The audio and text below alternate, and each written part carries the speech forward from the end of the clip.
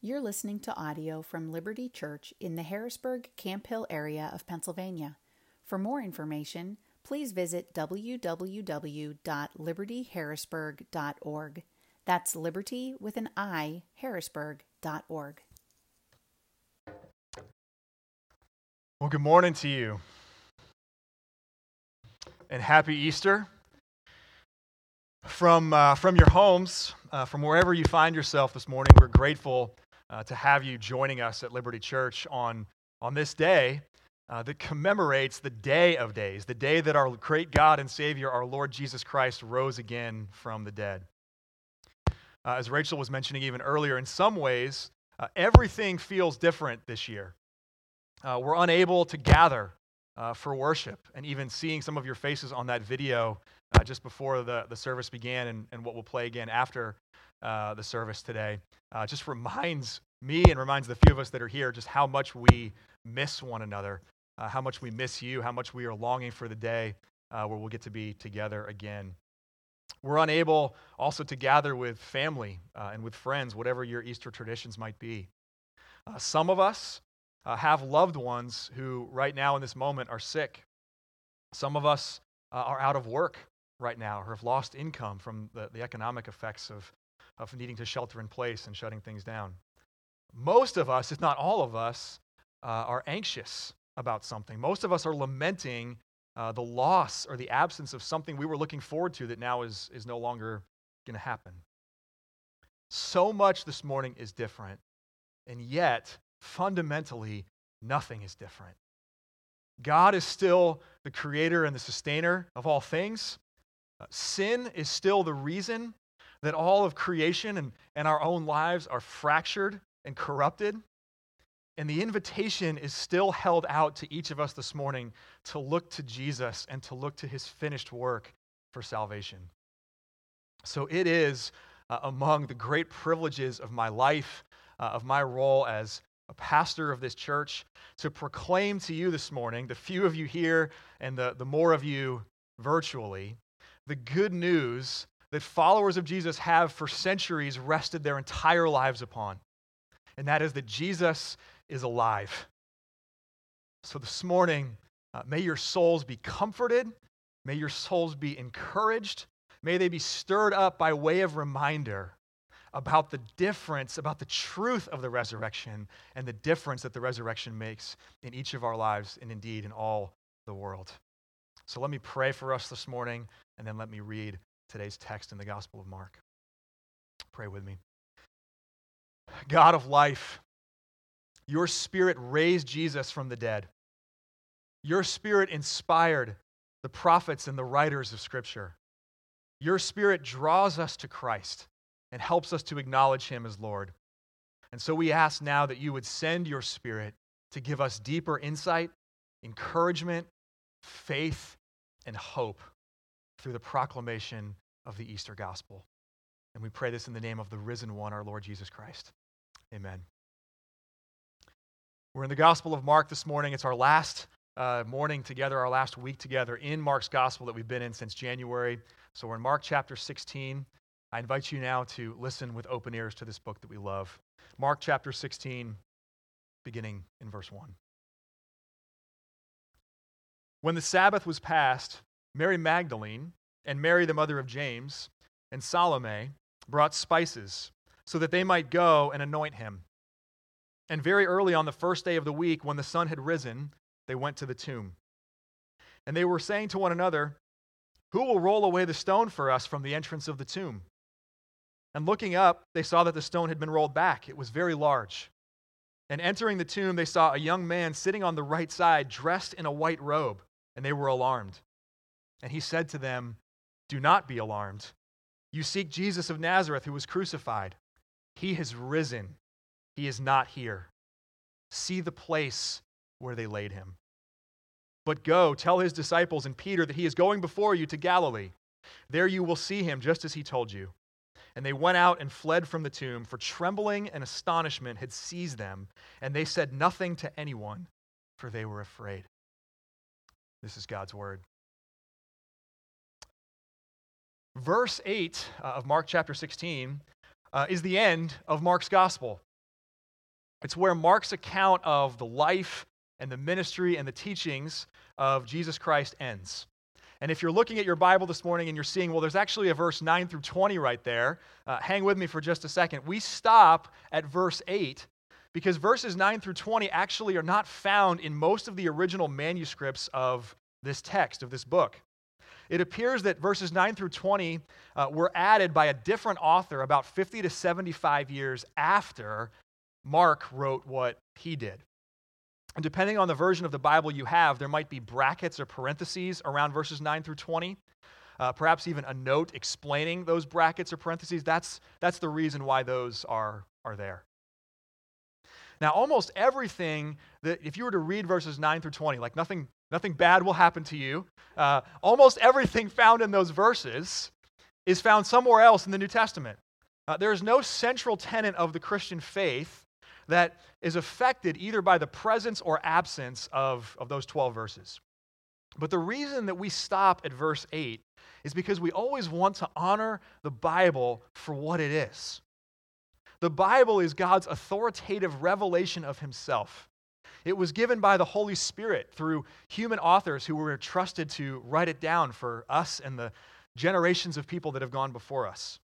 And that means that you and I don't get to pick and choose what's included in Scripture, in the Bible. And if leaving out these last 12 verses sounds like we're doing that, like we're being selective, hang on with me for a second because we're actually doing the opposite of that. See, there's the Thomas Jefferson approach to the Bible. Most of you know Thomas Jefferson or know who he is. Founding father, principal author of the Declaration of Independence, the third president of the United States. Later on in his life, Thomas Jefferson crafted his own version of the New Testament that he called the Life and Morals of Jesus of Nazareth. And it basically was a cut and paste of Jesus' teachings and his examples, but it excluded all of his miracles. It excluded anything supernatural, including any reference to the resurrection. Jefferson's approach to the Bible was to cut out the parts that were far-fetched for him, that were hard to believe, or the parts that he didn't like. And we might look then at his example and say, well, obviously that's not honoring to the Bible as God's authoritative revelation if you're going to cut out parts you don't like. When we leave out the last 12 verses of Mark 16, that's not a Jefferson-like selectivity. It's actually instead an honest effort to understand what was actually here to begin with. Adding something that wasn't there in the first place is really just as much an error as cutting out the parts that you don't like. So when a substantial amount of evidence tells us, and has told scholars far more brilliant than I am, when an amount of evidence tells us that these last verses were not part of the original manuscripts, we shouldn't treat them like the original authoritative revelation of God. Instead, we should take what is really there and we should seek to live in light of that. And I share that with you this morning, not to add just some kind of random new tidbit of information. I share that first because I want you always to trust Scripture for the reliable account that it is in its original form. To not feel tempted to cut parts out or to add parts. I also share that with you because I found myself wondering, why would someone 50 to 75 years later go back and add this last section, especially when they're adding content that's included in other places in Scripture? But after thinking about that for a while, I think I understand the motivation. I think I understand it. See, if the original Gospel of Mark ends, like we read it this morning at verse 8, then it's the only one of the four Gospels in our Bible not to include a human encounter with the risen Jesus. It's the only one of the four Gospels not to include that. The young man sitting there, the angel, tells these three women in Mark 16, Jesus is no longer dead. He's risen. So go tell the disciples and then go to Galilee. You will see Jesus there. But if Mark's gospel ends at verse 8, we don't get to see any of that play out. Instead, and maybe it felt this way as I read it a moment ago, it ends abruptly. It ends awkwardly. It ends with these three women fleeing silently and fearfully. Mark's account, in other words, ends at the empty tomb. And here's the whole point of this sermon this morning. An empty tomb is not the same thing as a risen Savior. Typically, we think about these two things together. We think about these two things together because often they mean the same thing. The empty tomb points to the fact that Jesus is alive. But this Easter morning, I invite you to consider the difference. That the empty tomb by itself is insufficient. Regardless of your background or your faith tradition or the lenses through which you look at the world, you almost certainly believe that the empty tomb is a historical fact. You have no problem believing that these women and the disciples went to this tomb where Jesus' body had been laid and that the body wasn't there anymore. Nobody really doubts the empty tomb. The differences come in how you explain its emptiness. And what about the effect of merely an empty tomb? How do Jesus' followers respond when all they have is an empty tomb? Here's what the four gospel writers, Matthew, Mark, Luke, and John, tell us. Mark says here they were astonished. They were astonished. They were confused, like the two disciples on the road to Emmaus in Luke's gospel. Later in that same text, it says those disciples are perplexed. There's some sadness. Mary is weeping in John chapter 20. There's fear. The women here in Mark 16 are alarmed and they're trembling and they're afraid. And Matthew and Luke in their gospels record the same thing. Now, these three women might be fearful, but their fear actually pales in comparison to the fear of the disciples, the 11, who we read in John's gospel are meanwhile hunkered down in a locked room for fear of the Jewish leaders. Maybe they were just sheltering in place. There's skepticism and doubt. In Luke's gospel it says, it seemed to the disciples an idle tale. There's curiosity in John chapter 20. There's even, think about this, there's even some hope, some wishful thinking. Peter runs to the empty tomb. And John in his gospel makes sure to remind us, he got there first though. John beat Peter, got there first. There's marveling in Luke's gospel. There's joy mixed with the fear in Matthew 28. And the two disciples on the Emmaus road, they say, did not our hearts burn within us? This is how Jesus' followers respond when all they have is an empty tomb. And yet, these same people will devote the rest of their lives to spreading this news and to making more followers of Jesus. Most of them at the cost of their own lives. So something happens to transform these responses, the list that I just read you, to that kind of devotion and passion and zeal. And the something is an encounter with the risen one. That the tomb is not just empty, but that Jesus actually is alive. We don't get that in Mark's account. And that's almost certainly some of the motivation behind someone going back later and adding the words after verse 8. Because the best you can do with an empty tomb is fear and astonishment and a certain form of hope. But there is a huge difference between the kind of hope that's based on the empty tomb and the kind of hope that's based on the risen Savior. It's the difference between subjective hope and objective hope. The best that you and I can do with an empty tomb is subjective hope. What is that? What is subjective hope? Subjective hope is a form of hope which comes from wanting something to be true, even believing something to be true without really knowing if it is. Subjective hope is the disciples on the Emmaus Road, their hearts burning within them. They want it to be true. They want Jesus to be alive again. They want to believe that. Is that enough? One of my favorite scenes in The Lord of the Rings, and it really would not be an Easter like post-1960 if you weren't referring to at least one of the Inklings, and we've got two in Tolkien and C.S. Lewis for you this morning. One of my favorite scenes comes at the end of The Two Towers. Frodo Baggins and Samwise Gamgee have again narrowly escaped death. And Frodo laments to Sam. He says, I can't do this. I can't continue on in this quest to destroy the ring. And Sam, the ever-faithful companion that he is, he laments too. But then he says, in the great stories, the ones that really matter, the people in those stories have lots of chances to turn back, but they don't because they are holding on to something. And Frodo turns to him and asks, "What are we holding on to, Sam?" And it's a huge question because at this point in the story, there's still a lot of the journey to go. Frodo is grasping for hope that will strengthen him to carry on in the midst of impossible circumstances while this journey remains yet unfinished. What are we holding on to? And Sam responds that there's some good in this world and that it's worth fighting for. That line has always prompted me to consider the difference between subjective hope and objective hope. Subjective hope is something that stirs up the feelings of hope in us. It's wishful thinking regardless of the truth. But objective hope is confidence in some true fact that fundamentally changes the trajectory not only of our lives, but of the world itself. And Sam's reason for enduring and for pressing on is his belief that there's some good in the world that's worth fighting for. But that begs two questions. Number one, is it true? Is there actually some good in the world? Is there actually something worth fighting for? And then second, does it matter if that's true?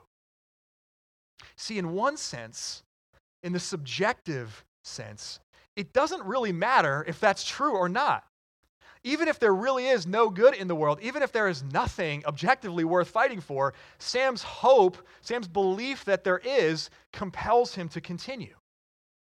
But in the other sense, in the objective sense, it does matter. If Sam's wrong, then their whole journey is futility. Their feeling of hope might keep them going, but ultimately, evil will triumph, and they won't have accomplished anything except slightly delay the inevitable. And it would also make a terrible trilogy out of Lord of the Rings. Like, you would not spend 12 hours of your life to watch that for it to end that way. But this is similar to the situation that Jesus' followers find themselves in early that Sunday morning, almost 2,000 years ago. It's the third day since Jesus had died and was buried. Their movement seems to have come to an end. They're sad and they're dejected. Though Jesus promised he would rise again, it's really clear that none of them are expecting that. None of them are expecting that. These three women, you don't go out and buy spices to anoint a dead body if you're expecting a resurrection. But then they encounter the empty tomb, and they experience confusion and fear and doubt and astonishment. They have a glimpse of hope. But is it real? Is it based on reality? Or is it merely wishful thinking? Fast forward a few more years to the Apostle Paul. Paul spends years persecuting the early followers of Jesus Christ. But then the risen Jesus appears to Paul and completely transforms him, so much so that he becomes one of the greatest missionaries the world has ever known. No doubt you and I owe, most likely, if we could trace the lineage, our own faith in Jesus to the work that Paul did centuries ago. And after that transformation, think about the things that Paul goes through as a missionary. Think about things he goes through for the sake of the good news of Jesus. In one of his letters to the church in Corinth, he lists out his resume of suffering. Imprisonments, countless beatings. He's been near death. He experienced this penalty, this Jewish penalty of the 40 lashes minus 1 5 times. He was beaten with rods 3 times. He was stoned. He was shipwrecked 3 times. He spent a night and a day adrift at sea. He goes on to say he was in constant danger. He was without food. He was homeless. On and on he goes. In the face of these circumstances, how did Paul endure? How would he have answered Frodo's question, what am I holding on to? And Paul's answer in his letters over and over again is the resurrection of Jesus Christ from the dead. Paul believed that God created human beings for a relationship with him. Paul also believed that human beings had rebelled against God. His own past persecuting God's people, the followers of Jesus, made that undeniable. Paul believed that our rebellion fractured our relationship with God, and it carried with it a penalty of death, eternal separation from God. But in spite of this rebellion, Paul also believed that God loved his people so much that he took on flesh in the person of Jesus. That as fully God and fully man, Jesus lived the perfect life that humanity could not. And after living a perfect life, Jesus died on a Roman cross to pay our death penalty for us. Paul then became convinced that Jesus rose from the dead. He was still persecuting the church when he knew there was an empty tomb. But when the risen Jesus met him on the Damascus road, he became convinced that Jesus is alive. Jesus' resurrection for Paul then proved that he had accomplished a decisive victory, not only over death, but over the sin that caused death in the first place. Consequently, Paul believed we can now be reconciled to God. And that's why Paul speaks so often of his hope in the resurrection. So clearly, the resurrection is Paul's subjective hope. It allowed him throughout the rest of his life to live beyond his circumstances. It convinced him that his life and his struggles and his suffering was not pointless. But is that true? Is that true? And does it matter if it's true? See, in our culture, where truth is often considered relative, many people in our day will look at Paul's hope in the resurrection, and they'll conclude that it doesn't really matter if it's true or not. What matters is simply that Paul was convinced of it. That's great, we might say in our modern vernacular. Paul was living his truth. Paul was living his truth, and you can live your truth, and I can live my truth, and we'll all be happy because of it. But Paul does not think that way at all, and he will not let any of his readers who take him seriously think that way at all. He instead hangs everything on the objective historical fact of Jesus' resurrection. 1 Corinthians 15, he writes, "And if Christ has not been raised, then our preaching is in vain and your faith is in vain. We are even found to be misrepresenting God because we testified about God that he raised Christ. And if Christ has not been raised, your faith is futile, and you are still in your sins. If in Christ we have hope in this life only, we are of all people most to be pitied." Jesus' resurrection is Paul's subjective hope, indeed. But he insists it is not merely subjective. If his hope is not based on an objective historical fact, then his whole life and faith are futile, and everyone who believes this, he says, is to be pitied more than anyone else in the world. Now that is a drastically different substance of hope than the one demonstrated merely by an empty tomb. So though Mark's gospel ends here, we know from the other three gospel accounts and from the rest of the New Testament that there's more to the story. That Jesus is the risen one. And the proclamation of the apostles in the decades after these events, the proclamation of the church for centuries since, is never merely the tomb is empty. The proclamation is always, he is risen. He is risen indeed. One of the greatest gifts of Easter, think about this with me this morning. One of the greatest gifts of Easter is the clarity the resurrection brings. Did Jesus really rise from the dead? Because if he did not, then who cares about everything else? Be like Thomas Jefferson. Take whatever you like from Jesus' teachings and example, whatever you find subjectively helpful, and just leave out the rest. But if he did rise from the dead, if he did appear to these women and to Peter and to the disciples and to groups of 500 people over the next 40 days, then he is unlike anything you or I have ever encountered. If the resurrection is true, it means we cannot treat Jesus like a buffet line, picking and choosing the things that we're okay with. The historical fact of the resurrection requires us to either believe and follow or to reject and to walk away. One way or another, it will force us to get off of the fence.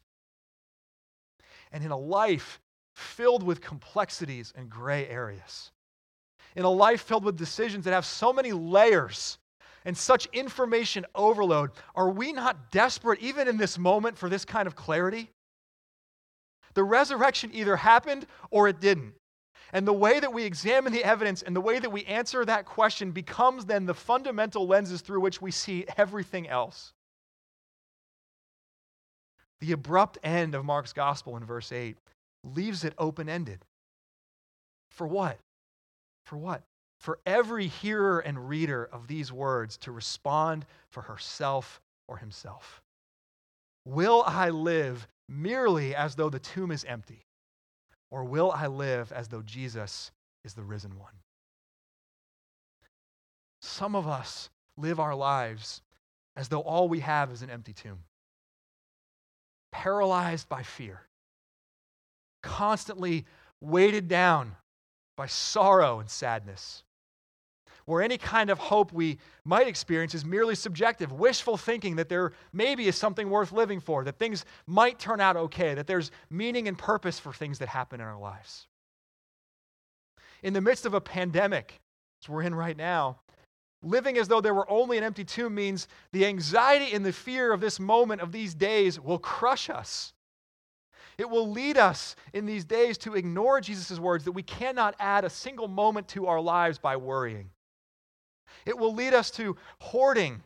It will lead us to self-preservation, to ignore everything Jesus taught us about loving others, about considering others more significant than ourselves, about laying down our lives for our friends.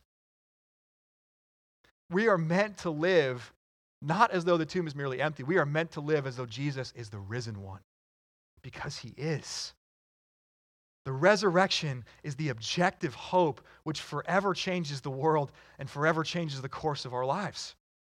Fear and sorrow and doubt and tragedy, those substantial and perhaps even substantial right now in these moments, can be met with the refrain over and over again that he is risen.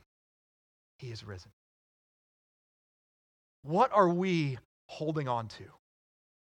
What are we holding on to? We are holding on to the reality that Jesus is alive, reigning at the right hand of the Father and reconciling the world to himself. That Jesus Christ, the firstborn from among the dead, is making all things new. And that we, his people, by our prayers, by our words, by our acts of selflessness and sacrifice and courage, by our love, get to participate with him in his making all things new. In encountering the empty tomb in Mark 16, if your heart burns within you, praise God for that. Praise God for that. You are on the right road. What I would say to you this morning is just don't stop there. Don't stop there. Don't settle for merely an empty tomb. Like these three women, like the early disciples, like Christians for centuries since, become convinced that Jesus is the risen one. And like them, let your life then explode in a trajectory of joy and boldness and faithfulness because of that. Friends, this Easter and always, may wishful thinking give way to real hope. May mere astonishment give way to wholehearted devotion. May fear give way to courage. And may self-preservation give way to love. For what we celebrate today is not merely an empty tomb, but that Jesus is alive, that Jesus is the risen one. Amen. Amen. Let me pray for us. With joy, we praise you, gracious God, for you have created heaven and earth. You have made us in your image. You have kept covenant with us, even when we fell into sin. And we give you thanks this morning for Jesus Christ, our Lord, who by his glorious resurrection overcame the power of sin and gave us new life. And therefore today, from wherever we are, we join our voices with the saints and the angels and the whole creation to proclaim the glory of your name. For you are risen, you are alive forevermore. Amen. Thank you for listening to audio from Liberty Church. To learn more about our church or to listen to previous recordings, visit www.libertyharrisburg.org.